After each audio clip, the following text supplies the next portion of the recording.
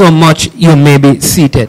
The big question that is often asked in life is, what is success, or what is the secret of success? But when it comes on to defining success, I think it depends on who you ask. If you go and ask someone in Hollywood, they would say a pretty face and the perfect physique is the secret to success. How you look and your shape and your style and all of those things. That's what Hollywood would say. If you go to Wall Street, probably the financial capital of the world, they would say to you that success is measured by your financial clout, and it is measured by the leverage you have because of the finances you have. But are these things really true success? And what is God's idea of success? How do we determine if we are successful in God's eyes?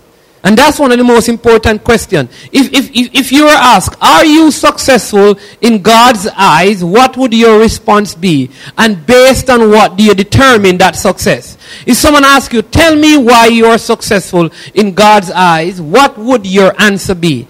And from scriptures this morning, I'm hoping that we'll be able to find those answers so we begin to seek godly success. And not just the kind of success that the world wants us to believe that is real success. The truth is, culture has shaped our thinking. And when you look at a person's family, the car that they drive, the house they live in, the community they live in, the status of their life, oftentimes we say that they are successful. Most of us see a business thriving and we say a successful businessman. Do you know having a business that is making profit does not define a life that is successful? I've seen many businessmen making profit but losing their families. Amen? I've seen many people aspire and achieve high levels of education, but mentally and emotionally they are unstable. I've seen many people in high and influential position, and they struggle with addiction to some things. So what is the true measure of this godly success? When you look at scriptures, scripture teaches that character is the bottom line when it comes down to godly success. Character is the bottom line. Now, where is that from? Now, you have to understand what character is. Character is who you are when no one is watching.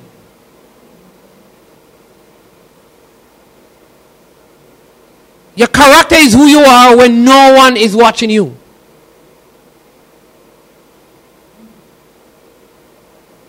It is the willpower to do what is right, no matter the cost, no matter the circumstances.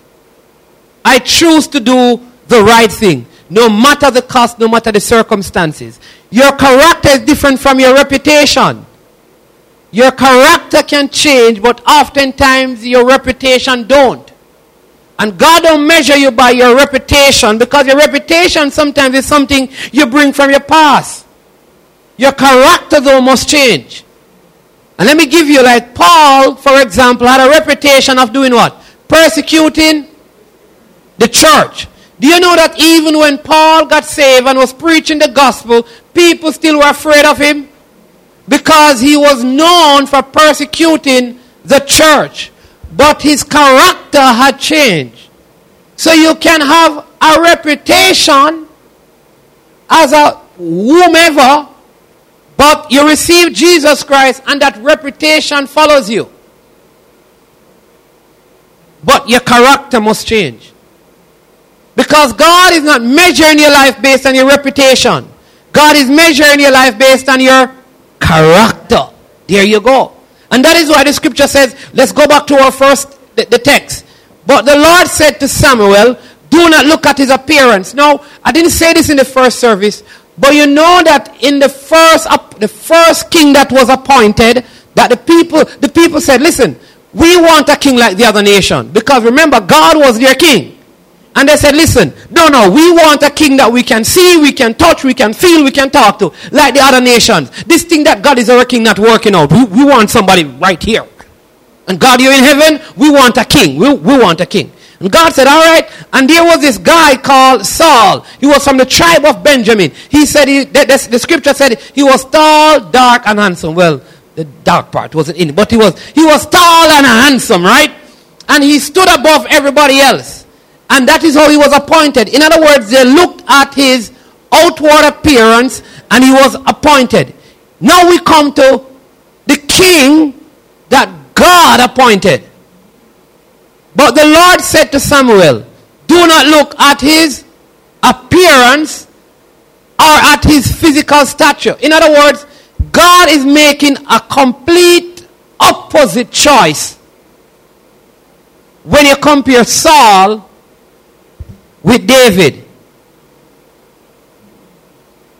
Because I have refused him. So here it is that now he's looking at all the other sons of Jesse and he says, no, not him, no, not him, no, not him. I refuse them. Then he says, for the Lord does not see as man sees, for man look at the outward appearance, but the Lord looks at the heart.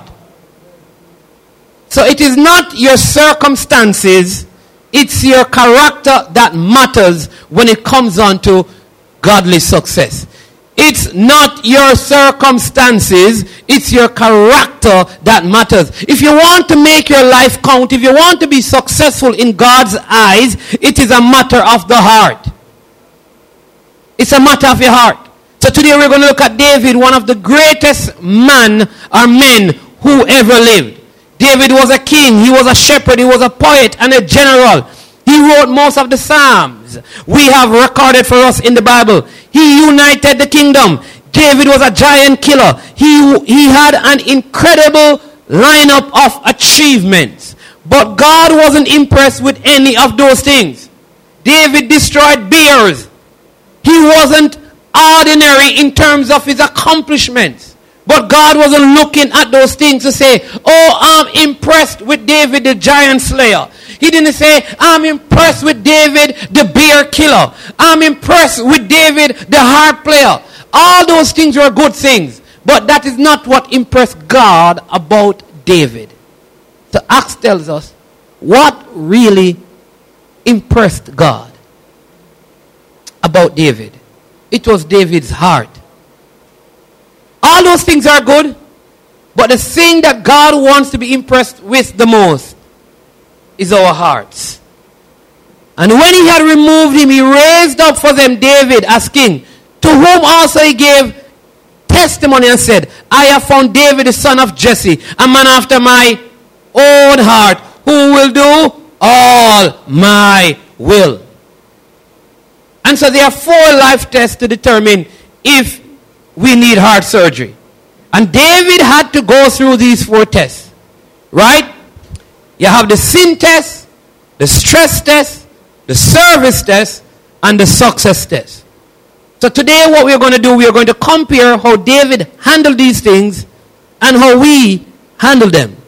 Because how we handle them will determine if we will experience godly success. So let's look at the first test all of us face. It's called the sin test. Dealing with the sin test, David had what we call a repentant heart. If you're going to have godly success, you're going to have to pass the sin test. If you can't pass the sin test, you're not going to enjoy godly success. The sin test is like tier 1. Do not be overcome by evil, but overcome evil with good. Sin no longer has dominion over you. You understand when scripture is telling you that it is really implying, greater is he that is in you than he that is in the world. They are more for you than they are against you. No weapon formed. All of these scriptures are speaking to the fact that, listen, we have a power that gives us the ability to live over the power of sin on our lives. And that begins with having a repentant heart. We spoke about this last week. It's not just running away from sin, it's also running to God. This warrior, this man of men, this leader of nation, David had a tender, repentant heart. When David blew it, David admitted it. Come on, tell a neighbor, when you blow it, admit it. Tell them, say, don't hide it. Don't deny it. Don't make excuses for it. Don't rationalize it. In fact, people who like to rationalize, I always tell them you're telling rational lies.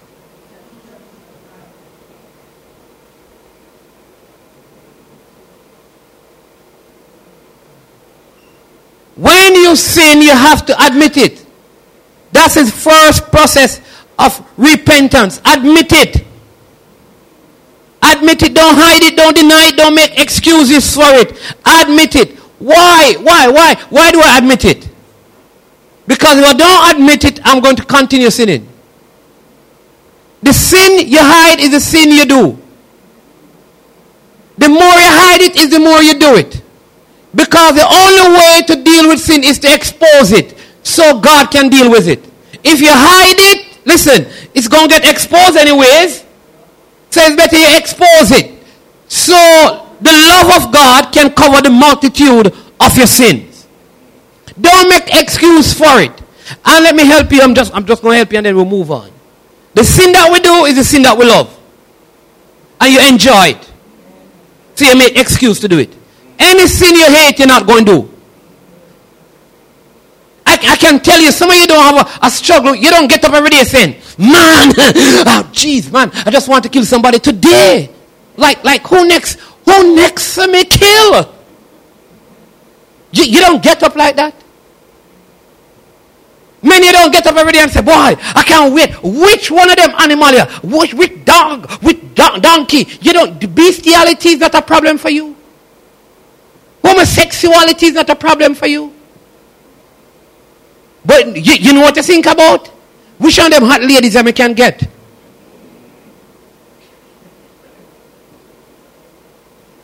Because there's a part of us that enjoy the sin that we are tempted by. And because you enjoy it and a part of you like it, you keep on doing it. You keep on making excuses for it. The only way to stop it is to hate it. Come on, tell your neighbor. The only way to stop it is to hate it. And I'm going to tell you again. The sin you don't do is the sin that you hate. The sin you do is the sin that you love. Here David dealt with his sin. Psalm 51, 1-3. He says, have mercy upon me, O God, according to your loving kindness, according to the multitude of your tender mercies. Blot out my transgression. Wash me thoroughly from my iniquity and cleanse me from my sin. For I acknowledge my transgression and my sin is always before me. This is David's prayer of confession after he had committed adultery with Bathsheba. He lays all the cards on the table. David said, I blew it. David said, it was wrong. He didn't say it was a mistake. He didn't say, Lord, you see how bad. If she just got beat in her bathroom with a God, this wouldn't happen.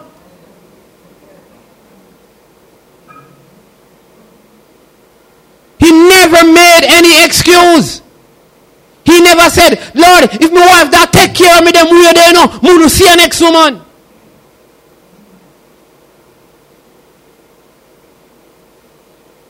He didn't say, God, if you don't want me love with a woman, why you make them look so good? He didn't make any excuse. He admitted it. He is honest to God, and that's the first characteristic of a heart after God. Listen, if you can't be honest with God, you can't have godly success.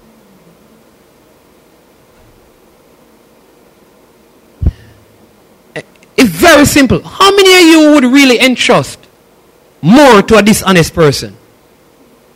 If you know that a person is dishonest, are you still going to give them more? As men, we won't. So why would God entrust a dishonest person with godly success. We have to be honest. David also proves that you don't have to be perfect to have a heart after God. He was a great sinner, but he was also great at repenting. David was great at, listen, this is wrong. I'm going to stop. I'm going to make a U-turn. And I'm going to go in a complete different direction. I'm making a 180. And that's it. Listen, we have to get to that place. Not just to say we are sorry, but godly repentance. Godly sorrow, the scripture says, leads to repentance. In our sorrow, it leads to change. There must be a change of life. You don't have to be perfect to have a heart after God. You just have to be great at repenting. When you sin, you turn away from sin. You turn to God. You admit, you confess, and you stop making excuses. You stop hiding it. You stop denying it. You stop rationalizing. David said in Psalm 51 verse 17, the sacrifice you want is a broken spirit, a broken and repentant heart, O God, you will not despise. David believed in a forgiving God. He learned to focus more on God's forgiveness than he did on his own failures. And that's why God says, he's a man after my own heart. I don't focus on my failures. I focus on the forgiving God that I serve. If I focus on my failures, I'm going to fail. Because you're becoming what your life is focused on. I choose to focus on God. Because that's my aspiration. Whatever your life is focused on is what you're coming. Have you ever heard you're what you think? Amen? Listen, if your eyes and your heart and your mind are on a thing, after a while you're going to start practicing. So I keep my eyes on the Lord. I set my mind on Him. Because that's who I want to be like. Amen? The thing is that Satan has conned many of us into thinking, because of my past, God can never use me. Because of my past, I'll never amount to anything great in the kingdom of God. I want you to know that God still used Samson. God still used Jacob after he stole his brother's birthright. God used Saul, who was turned to Paul. God used a donkey. God used a woman who was caught in the very act of adultery. If God used Rahab. God used a servant girl to say to Naaman, go and talk to the man of God. No matter what your past is, don't let the enemy fool you that your reputation has expelled you from God's use. All you need to do is to repent and turn to God. If God can use David, He can use anybody. You don't have to be perfect. You just have to be sincere, repent, and admit it when you're wrong. So evaluate your heart this morning. Compare it to David's heart. How do you react when you sin?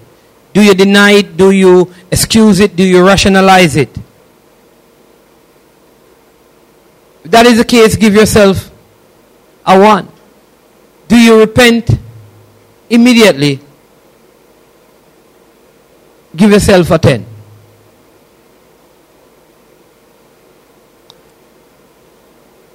God says when it comes to sin, a person after my heart has a repentant heart. So the question is this morning, do you have a repentant heart? Do you hate sin so much that any sin that you sin, once you've come to God and confessed that and asked His forgiveness, you begin to start the life change to turn away from it and turn to God. The second test you'll have to pass if you want to walk in godly success is the stress test. I know some of you are saying, Pastor, get past the sin thing because that is not the problem. Get to the stress thing because right now, me stress. That one day I want you to talk about. Because life, listen, I don't know, but life is, in fact, we have a stress epidemic going on in our culture. I mean, stress is just everywhere. Stress is like searching for you. Like it's you it is searching for. You ever feel like what? Why me, man? Like it's skip past everybody in your house. You trying to stay away from it, and it's you stressifying. Like stress is like that. You think you're happy, and just stress just pass by, and everything changes. So people are stressed out. All of us at some point have dealt with stress. And listen, we all have this complaint with some people. I would like to say to them, stop, come on man, stop stress me. But we know that we never stress out anybody else. But it's always people stressing us out. Alright, if you're beside your relatives, don't look to the left or to the right. Just look straight ahead, right? To deal with stress, you have to trust in God. Trust in God will reduce stress in life. If you want to deal with stress in life, you have to begin to trust in God. If you trust in God, you will have less stress. Because the main cause of stress is distrust in God.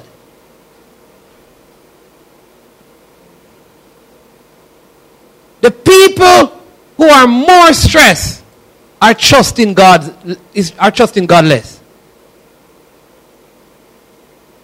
So right now, if you have a stress, the scripture says in Peter, cast your cares upon him. Cast your cares, cast your stress upon him. Why? Because he cares for you. In fact, in the gospel it says, give him your burden, your heavy burden, because his burden is light. Give him your yoke, your hard yoke, for his yoke is easy. So he's saying, God is saying, listen, trust me to deal with it. Because if you trust God, you won't be stressed. Come on, tell a neighbor, if you trust God, you won't be stressed. And then say to him, when you are stressing, it's because you're not trusting God. So anybody stressed right now? I know you're not going to put up your hand, but I can tell by the look in your face. I'm talking to the online people, right? I'm not talking to you, I'm talking to the online people. Right? So few people though experience more stress than David. In fact, David said, in my distress, this is Psalm 118, 5-6. David said, in my distress, Psalm 118, 5-6. In my distress. Look at these next words. It says, I prayed to the Lord. David said, in my distress, what do I do? So whenever we have stress, what is the first thing we ought to do? Not get more stress. When you see stress coming, guess what you do? You go on your knees. Have you ever heard about stress relief? What do they give you for that? Medication and massage? Here is the answer in the scripture. If you want to be relieved of your stress, fall on your knees.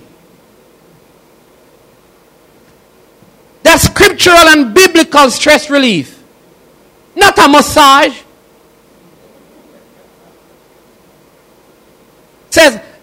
Then he says, and the Lord answered me and rescued me. In other words, the Lord rescued me from my distress.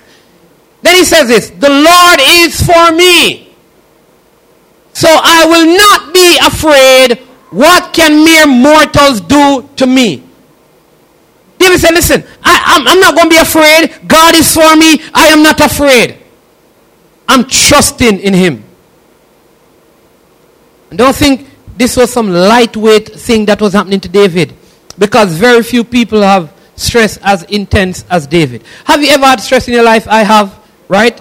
Yeah, I'm telling you, all of us have, right? And some of the times you think like, oh, this thing is so stressful. Come on, man, talk to me. It is so stressful.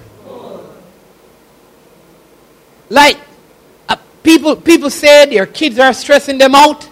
They say their spouse, and you ask them, so what is the problem? Well, every time they go into the bathroom, they don't put down the seat. It's just stressing me.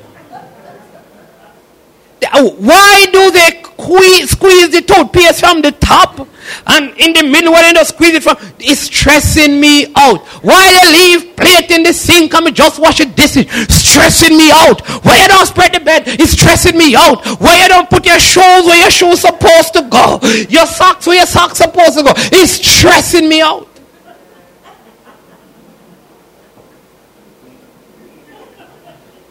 Like.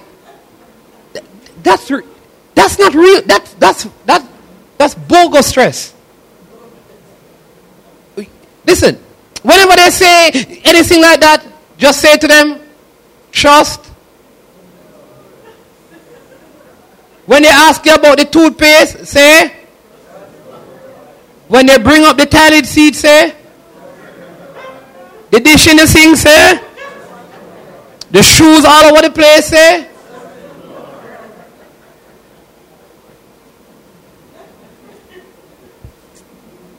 Let me give you a real stress. All right?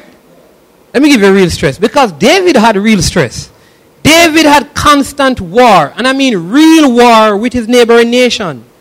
David had to fight giants. David had to run from Saul and hide in caves for years.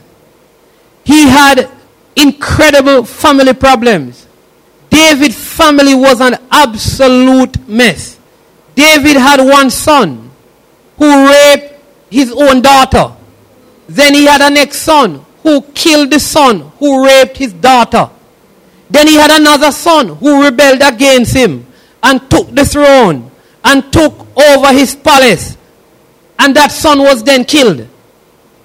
David had a lot more stress and tragedy in his life than us.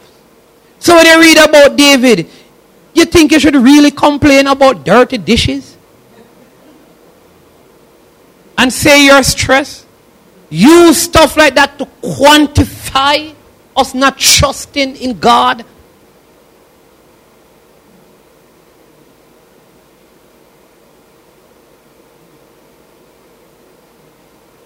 David said, listen, when all of these things are happening, I pray, I trust, and I keep moving forward in the Lord. In fact, he wrote the following words under a time of great stress in his life in Psalm 62 from verse 5 to 8. And at this time, David is going through immense pressure from every side. And everything was designed to stress him out. Because if you stay stressed for long, you're going to get depressed. The longer you stay stressed, is the greater your chances of being depressed. And depression is not just an emotion. Depression is a spirit. David says, I wait quietly before God. When everything is going chaotic, David said, listen. Whoa. I wait quietly before God. My hope is in him. My hope is not in a person or in a thing or a system. My hope is in the Lord. David says, He alone is my rock and my salvation, my fortress where I will not be shaken. Everything may be shaking around me. I'm not getting stressed. I'm waiting quietly before my Lord, for I will not be shaken. My salvation and my honor come from God alone. He is my refuge, a rock where no enemy can reach me. David is here saying, listen. Like you're at the workplace and people trying to come at you. David says, listen, the Lord is my rock, and when I'm in the Lord, when I'm trusting in the Lord, no enemy can reach me. You feel like your neighbor and people are coming against you. David says, listen, I don't allow those things to stress me out. I trust in the Lord. The Lord becomes my rock, and when I'm in the Lord, no enemy can reach me. He says, oh my people, trust in him at all times. Come on, turn to your neighbor and say to your neighbor, the Lord says, trust in him at all times. Pour out your heart to him, for God is your refuge. That's the word of the Lord. When things seem like they are tumbling down and they are falling apart, David says, trust in the Lord at all times. David said, this is the time not to pour out pour out your life in your circumstances. He says, no. Pour out your heart to God. Why? For God is your refuge. God is your keeper. He is your present help in times of trouble. So how do I deal with stress? I trust in the Lord. The courage isn't the absence of fear. Courage is moving on in spite of the fears. You know, David said, God is my rock. God is my salvation. God is my fortress. When I'm under stress, David says, I trust God. When we are under stress, we need to have a trusting heart. One that knows that no matter what this life brings, I still have a Father in heaven who cares for me. No matter what storm cloud comes, I have a Savior. I have an anchor in the Lord Jesus Christ. So evaluate yourself on this one. What is my response to stress? Do I have an anxious heart? Do I have a doubtful heart? Give yourself a 1. Or a trusting heart, you give yourself a 10. Do you get anxious? Or do you trust in the Lord with all your heart and lean not on your own understanding? The scripture says, be anxious for nothing, but in everything, through prayer and supplication, let your requests be known unto the Lord. I pray about it. I don't stress about it. Come on, tell a neighbor, start praying about it. And stop stressing about it. I want you to know that, you see that thing that you make stress in you? It's nothing. It's nothing compared to what others have gone through. Would you rather trade what you have going through now for what Joseph had in his life?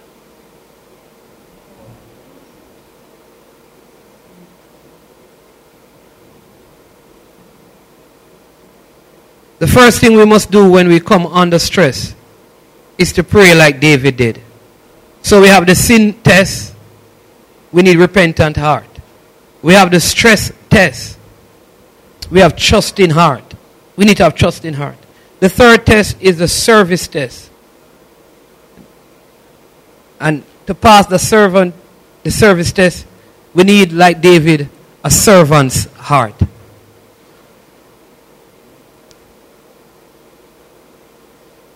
I said this morning, like the core of the Christian faith is service. One of the core principles. Why? Because Jesus Christ said, for the Son of Man did not come to be served, but to serve and give his life as a ransom for many. When the disciples were jostling for position, he said, the greatest among you is the servant of all. The real essence of your Christian faith begins when you begin to serve. It's hard for you to really express all that the kingdom of God represents without living a life of humble service for the kingdom of God. And that is why serving in ministry is important. I said this morning, and I'll say it again. You need to serve out of position, so when you get in position, you continue serving.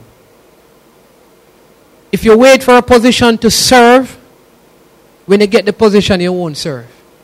You see, the people who get promoted are the people who serve. People don't promote you so that you can start serving. Because people know that the best person to do the work is the person who is doing the work. I'll use my life as an example.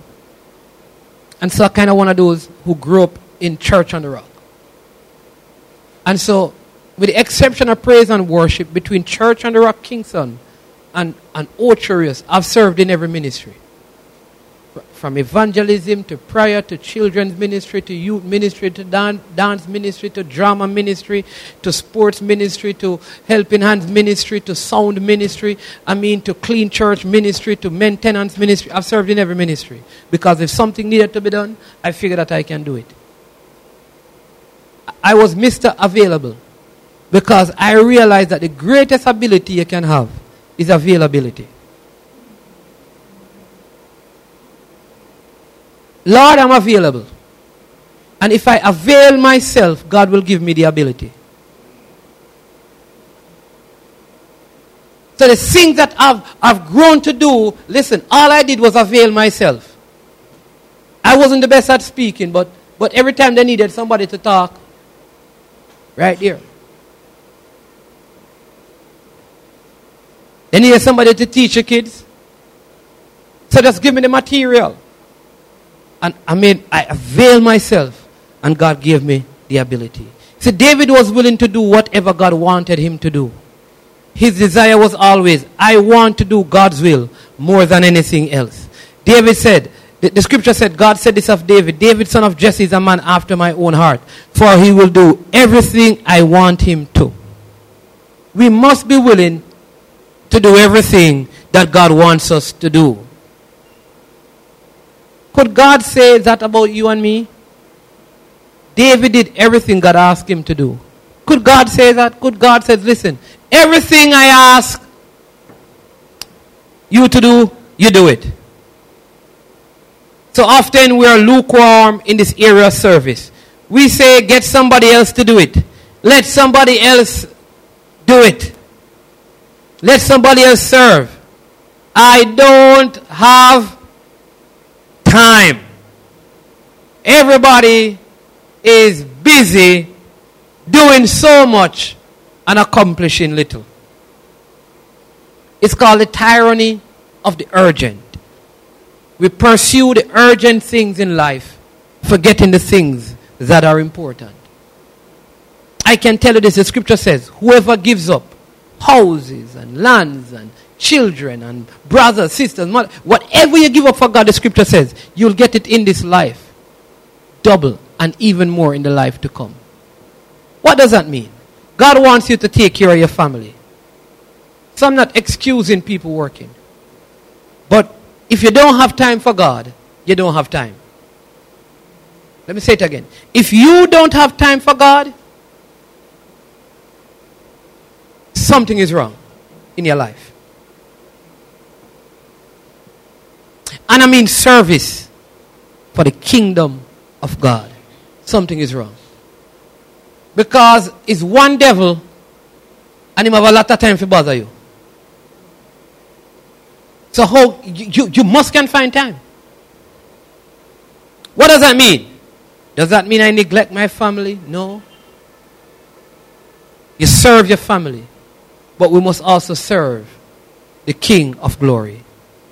When it comes to serving God in the church, in the living out the life of Jesus, do we accept responsibility? Are we willing to serve? David wanted to serve God because that was what was going to count in life. He was willing to invest his time and his money in service to God. There's this particular incident where David wanted to make a sacrifice in 2 Samuel 24. In fact, the scripture said, I cannot present burnt offering to the Lord my God that cost me nothing. So he was about to build this altar to God, and Araunah told him that he could have the land, he could have the rocks, he could have the cattle, and that he didn't have to pay for the whole thing. And David said, no way. I am not going to give anything to my God that doesn't cost me anything. David says, listen, if God is going to get this, it must cost me something. I will pay the cost for it. All right, so let me make my point. God don't want leftovers. David said, no way. When it comes to serving God, I don't serve God with freebies.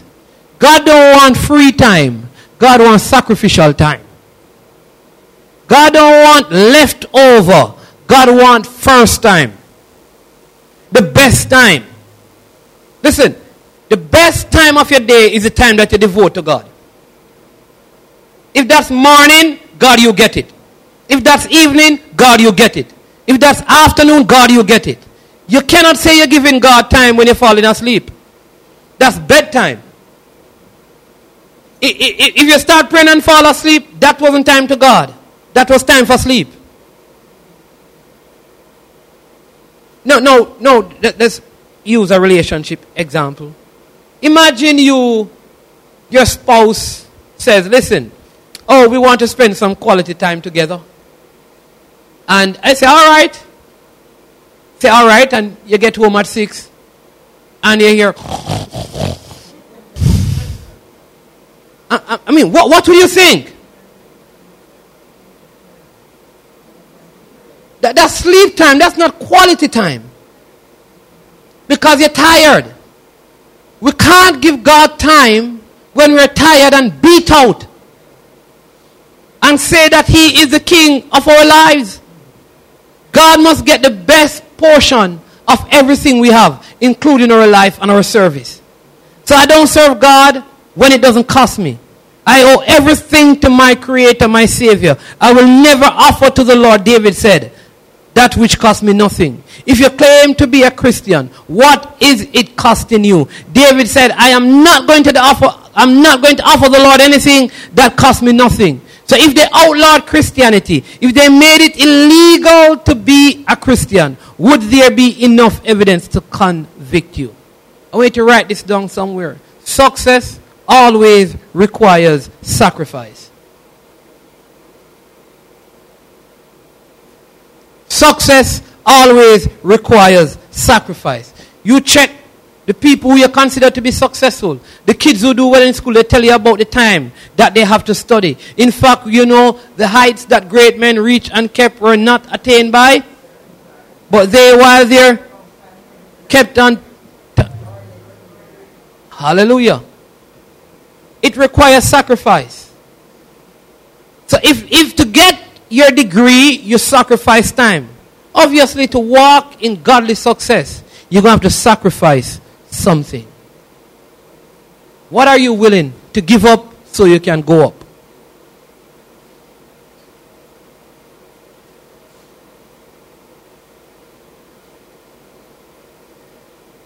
Some of us are just stuck in this cycle of mediocrity. We just do enough to try and get by. We want to know what is the minimum I can do and still call myself a Christian. What is the minimum I can do and still say I believe in God? God isn't asking for a minimum amount of service. He wants all we have to give. So how do I serve God? Evaluate yourself. Not at all, give yourself a 1. But if you serve Him wholeheartedly, give yourself a 10. David was a man after God's own heart because he repented when he sinned. When he was under stress, he turned to God and he trusted Him immediately. When he served and he trusted Him with wholeheartedly, freely, willingly, and sacrificially, he eventually experienced the 4 tests. And if you do the first 3, the 4th is inevitable. It will come to pass. If you pass the sin test by having a repentant heart, you pass the stress test by trusting in the Lord, and you pass the service test by serving the Lord wholeheartedly, sacrificial service, then you will have godly success. But success comes with a test as well. And to live in godly success, it means to live in humility. It means you must have a humble heart. You must have a repentant heart, a trusting heart, a heart that is wholeheartedly serving God. And you need to live in godly success with a humble heart. I always tell people that humble yourself under the mighty hand of God. Because if we don't humble ourselves, then God will humble us. And trust me, you don't want it that way. So my advice is to walk in humility, because you don't want God to have to humble you. God wants you to be a success. That's God's plan. His plans are to prosper you. Good plans to give you a hope and a future. He wants to use the success He gives you to take you deeper, and to build your character more. He doesn't want to just give you success for success sake.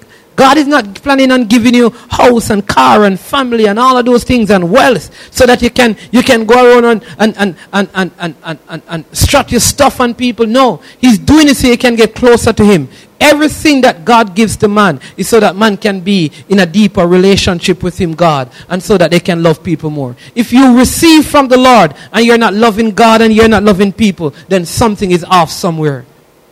David continued to succeed in everything he did, for the Lord was with him. In fact, 1 Samuel 18 verse 14 said, "And David behaved wisely in all his ways, and the Lord was with him." If you want to live in success, you have to behave wisely. Come on, tell a neighbor, you have to be wise. Now, when we think about wise, many of us believe it is like we're just very clever in what we say. I didn't say clever, I say wise. Because it's not about being clever. Being wise is knowing that there are some things that are right to do, but they are not wise to do. Do you know that it is good to buy clothes, but it's not wise to buy clothes? Sometimes. Amen? Do you know it is good to have, what is the latest iPhone? Jeez, I'm telling you, numbers keep going up. iPhone 14. You know it's good to have one of those, but for some of you it's not wise. Because guess what? You have court furniture to pay for. Come on now and say we buy the iPhone, then court's going to come and take the sale for. And then you're going to get upset with court. So them wicked because you pay so much of the money and them could have just allow you. And you're going to cost them and say that they owe you, them vex with you because I true you have iPhone. But absolutely nothing is wrong with having an iPhone. It's just not wise. Do you know that if you have an addiction problem with alcoholic beverages, it's better not to have them. It's wise not to have them in your house. And it's wise not to go to the bar to buy anything at all, not even soda. It's not wrong to go to the bar to buy yourself a Pepsi. But for you, it is not wise to go to the bar because you're going to put rum in your Pepsi. Or Pepsi in your rum, I don't know how it works. So not everything that is right to do is wise to do. The scripture said, and David behaved wisely in all his ways, and the Lord was with him. David was probably one of the most successful men who ever lived. And after he knocked off Goliath, he became a national hero. His name was known everywhere, and people even wrote songs about him. Saul has slain his 1,000. David his 10,000. David were living in this time. Vybz Kartel and Alkaline and all them would be writing songs about David. Big national hero, you know, they do song about Usain Bolt. David would have been bigger than the Usain Bolts of our time. They praised and adored him. The Bible says all Judah and Israel loved David, meaning all 12 tribes were in love with him. He was Mr. Popularity. He could do no wrong. He had one success after another. This is the ultimate test of our hearts. When the money starts roll, you understand me, and the house get bigger, and the car get nicer, and the clothes them, you understand me, and we have on the bling, and you get a nice position, and everybody else say, yo, big boss, general, what a quad, yeah man, and you know, you can easily write a check. No man, mommy, don't worry yourself, see 100,000 US, you understand me, all of that. You start going around, you know, the walk start change now, you know. Slow motion thing with a boy. Understand me, bro? Yeah. Come to church and Hey. Pastor, how you doing, man? Yeah, hope everything is all right. What the church need today? Talk to me. All of a sudden, we forget the most important thing. That it's God who brought us here. And if we allow ourselves to become gods in people's eye, the God who brought us in that place will remove us. So here's why. I don't want to be no bishop. I know elder. Our elder bishop. Our 5th general bishop.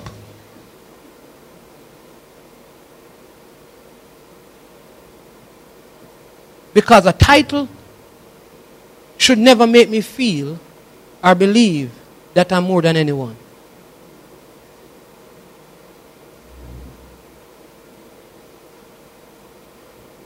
David understood this. So let me ask, how do you handle praise, success, and material success?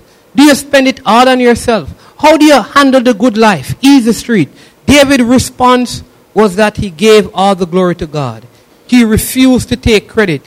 He didn't let it get to his head. So there are few people who can handle adulation and praise in a godly way. A very few people can handle success without it ruining them. Let me tell you something. Jeez, I want you to remember this, right? The reason why some of you don't get it is that if you get it, that would be it for you.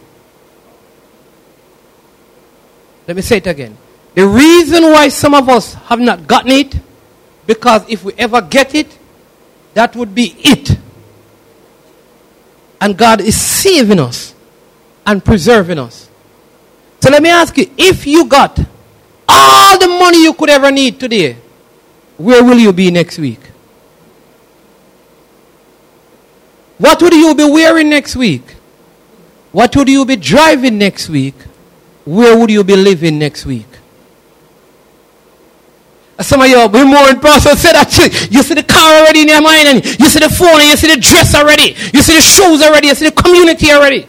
Because all you can think of is how you're going to spend it on me, on me, on me, on me, on me. How do you handle it when people praise you? When everything is going great, the tendency is to forget God. But look at David's attitude. David says, not to us, O Lord, but to you goes all the glory for your unfailing love and faithfulness. When they come to you and they listen, because people will do that. People begin to praise you and make you, they want you to, let me tell you how it works. They make you believe that you are their gods. And you have to say to them, stop. Stop, stop. All the glory goes to God. Your pastor shouldn't be a God. Your boss shouldn't be a God. Let God be a God. Let God be a God. Don't make a person of power be a God, or people with money be a God. Let God be your God. And when people try to elevate us into the God status, we say, stop it. All the glory belongs to God. Church, let me tell you this. The thing that I've accomplished in my life is not because of my university degree.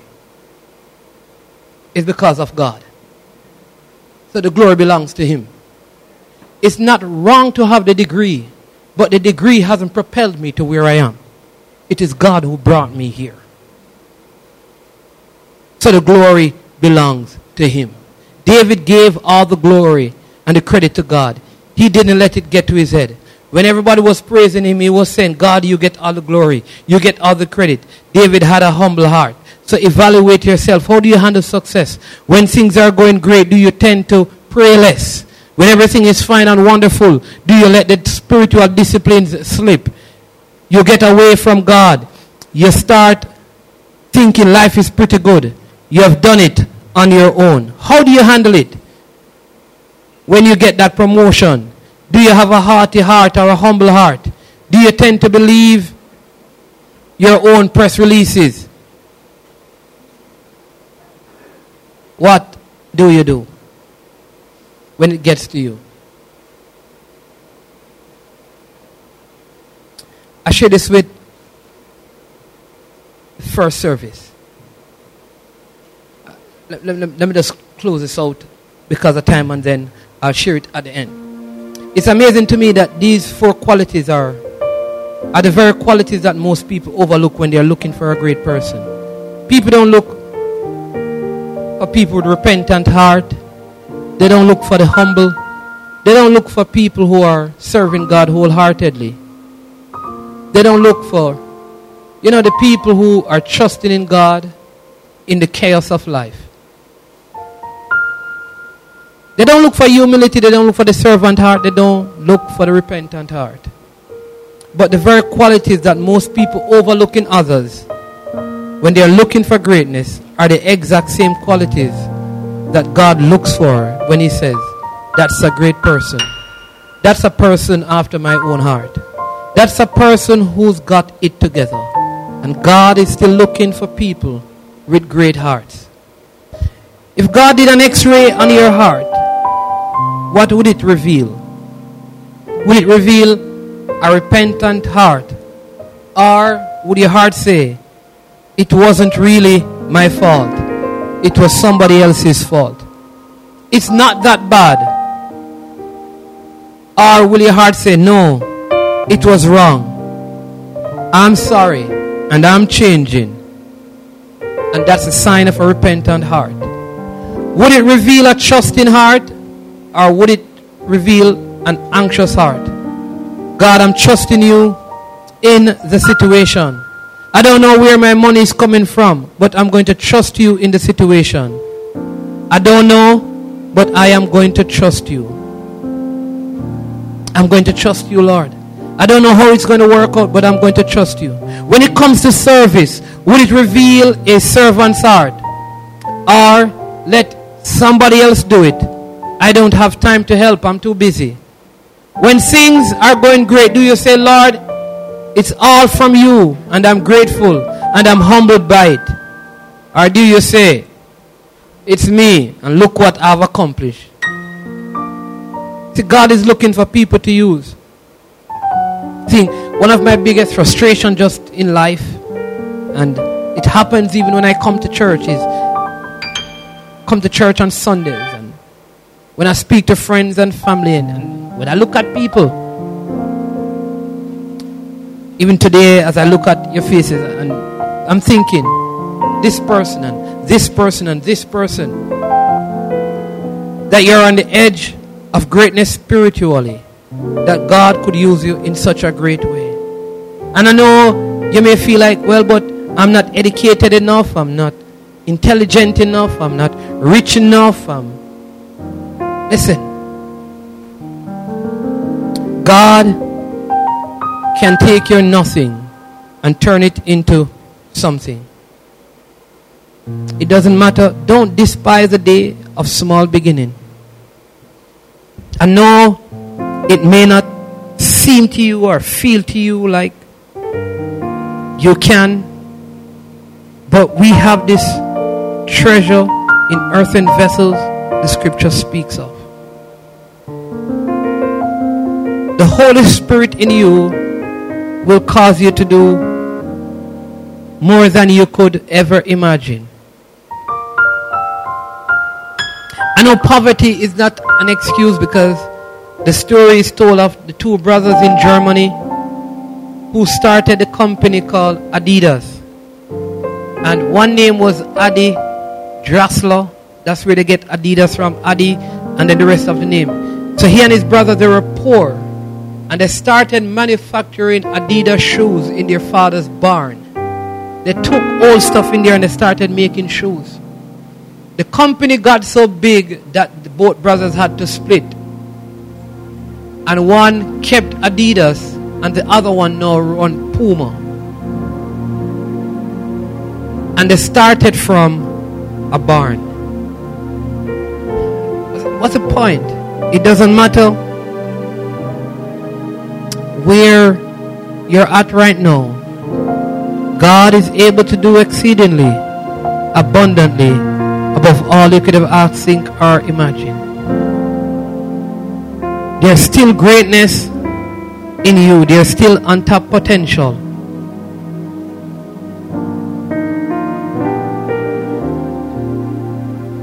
God can still do miracle signs and wonders through you if you avail yourself to Him. I want you to bow your heads with me this morning.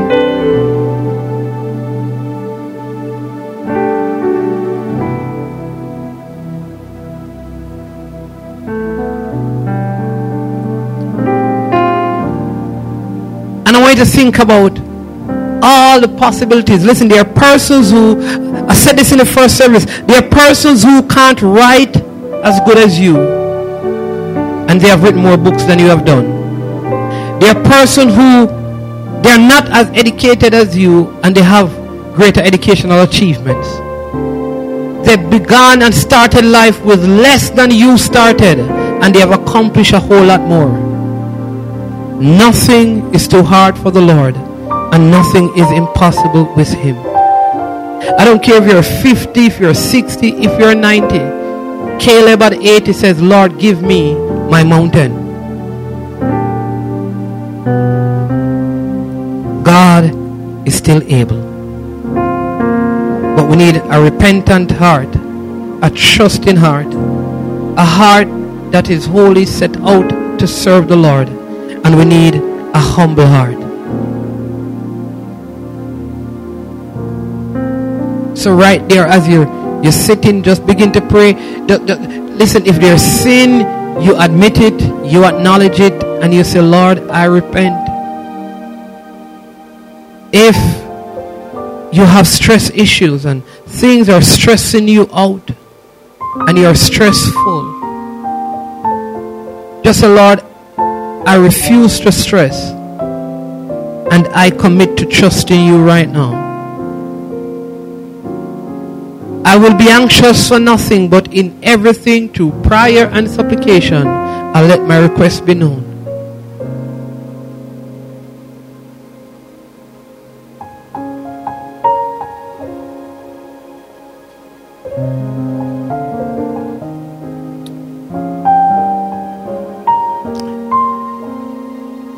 Pray and say, Lord, I am ready. I am available to serve you, to do all your will.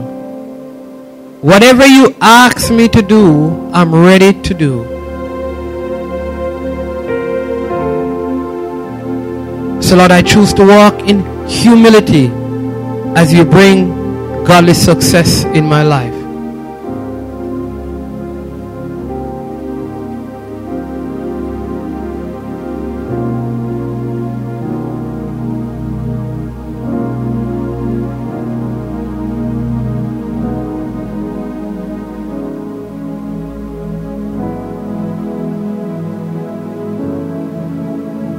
So I'm going to invite the worship team to come, and while you just stay right there, just keep praying. Every sin, just say, Lord, I repent, I repent, I repent. I turn away from sinful living, God, and I run to you. I will trust in you with all my heart and lean not on my own understanding.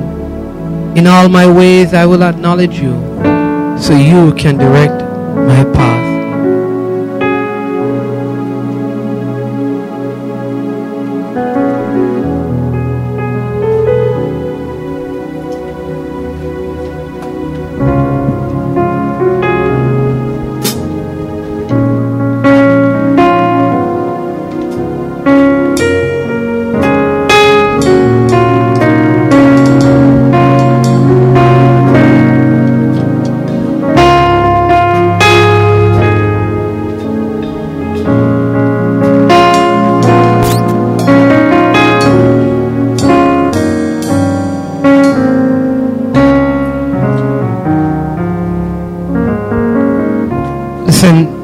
If you're online or you're in the sanctuary this morning, listen, one of the greatest hindrances to godly success in our lives is the fact that so many of us have issues of sin that consistently plague us. And so maybe you need to recommit your life to the Lord, or maybe you need to commit your life to the Lord this morning, because there will be no success without a relationship with the Lord and Savior Jesus Christ. So if you have never received Him, or you want to recommit your life to Him, right where you are, just all you have to do is just by faith believe, and with your mouth confess. Just say, Heavenly Father, I confess this morning, today, that I am a sinner needing forgiveness. So forgive me of my sins. I'm a sinner needing a Savior. So save me, Lord. Come into my heart and be my Lord and my Savior. I give my life to you. I believe in your Son Jesus Christ. I believe that He died for my sins. He was buried, and now He's resurrected and seated at your right hand. Thank you, Lord, for saving me. You're able to keep that which I've entrusted to you. I give my life to you in Jesus' name. Listen, just stand with me as we close, and I want you to just lift your hands. Listen, I'm going to pray God's success over your life. There's a third song that we did this morning. It says, mountains are still being moved. Lord, we believe it.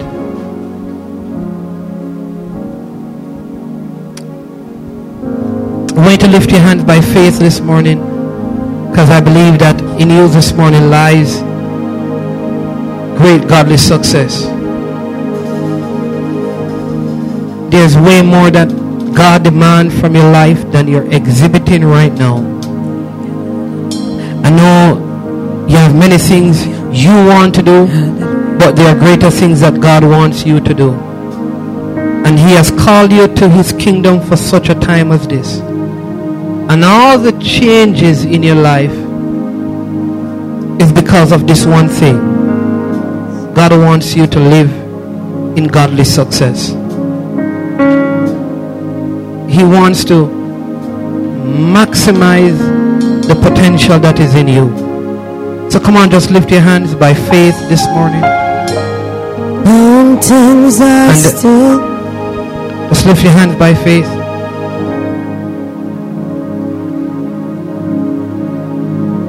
I want you to receive this morning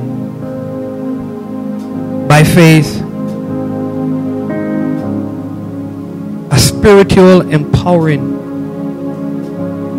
that is uniquely designed by the Almighty God to bring you into a greater purpose, into a new place in this season. And so I speak prophetically over your life in the name of Jesus,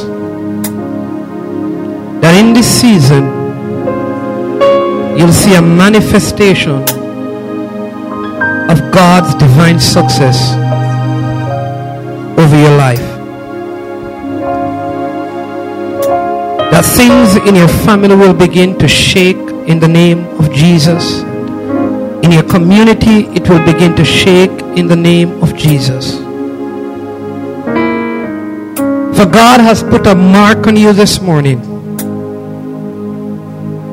and He's bringing to the fore the untapped potential, the songs and the books and the stories and the testimonies and the sermons and the outworkings of the gift of the Spirit, that as you lay your hands on sick, they will be healed, and give you utterance of word of wisdom and word of knowledge. And as the disciples were gathered in the upper room, and the scripture said, and the Holy Spirit descended upon them. But the scripture said, you will receive an endowment of power, and you'll be my witnesses. And so I pray in the name of Jesus that endowment of power may rest and indwell the people of God today. Those online and those in this building right now, in the name of Jesus, that will shift the dynamic spiritually in families and communities. That there will be an elevation in their worship and in their praise.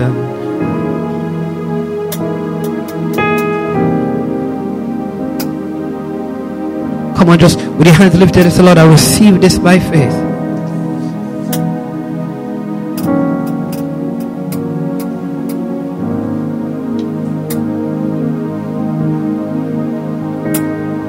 Hallelujah. So we thank you, Lord. We thank you. We thank you.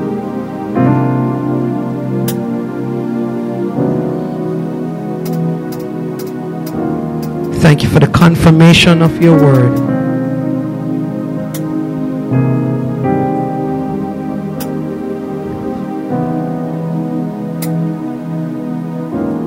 Mountains are still. Come on, just lift your hands and worship Him. Strongholds are still being loosed. God, we believe it. Yes, we can see it. Wonders are still what you do. Journeys are still being raised. Giants are still being slain. God, we believe it. Yes, we can see it. Wonders are still what you do. We are here for you. Come and do what you do. We are here for you. Come and do what you do. Set our hearts on you. Come and do what you do. We need a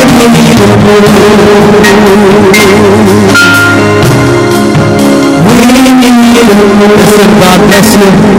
We'll see you Tuesday, 6:30 for House of Trial. Enjoy the rest of your day and be safe. Continue to pray. Trust in the Lord. Giants are still being raised. Giants are still being slain. God, we believe it. Yes, we can see it. Wonders are still what you do. We are here for you. Come and do what you do. We are here for you. Come and do what you do. Set our hearts on you. Come and do what you do. Set our hearts. Set our hearts on you. Come and do what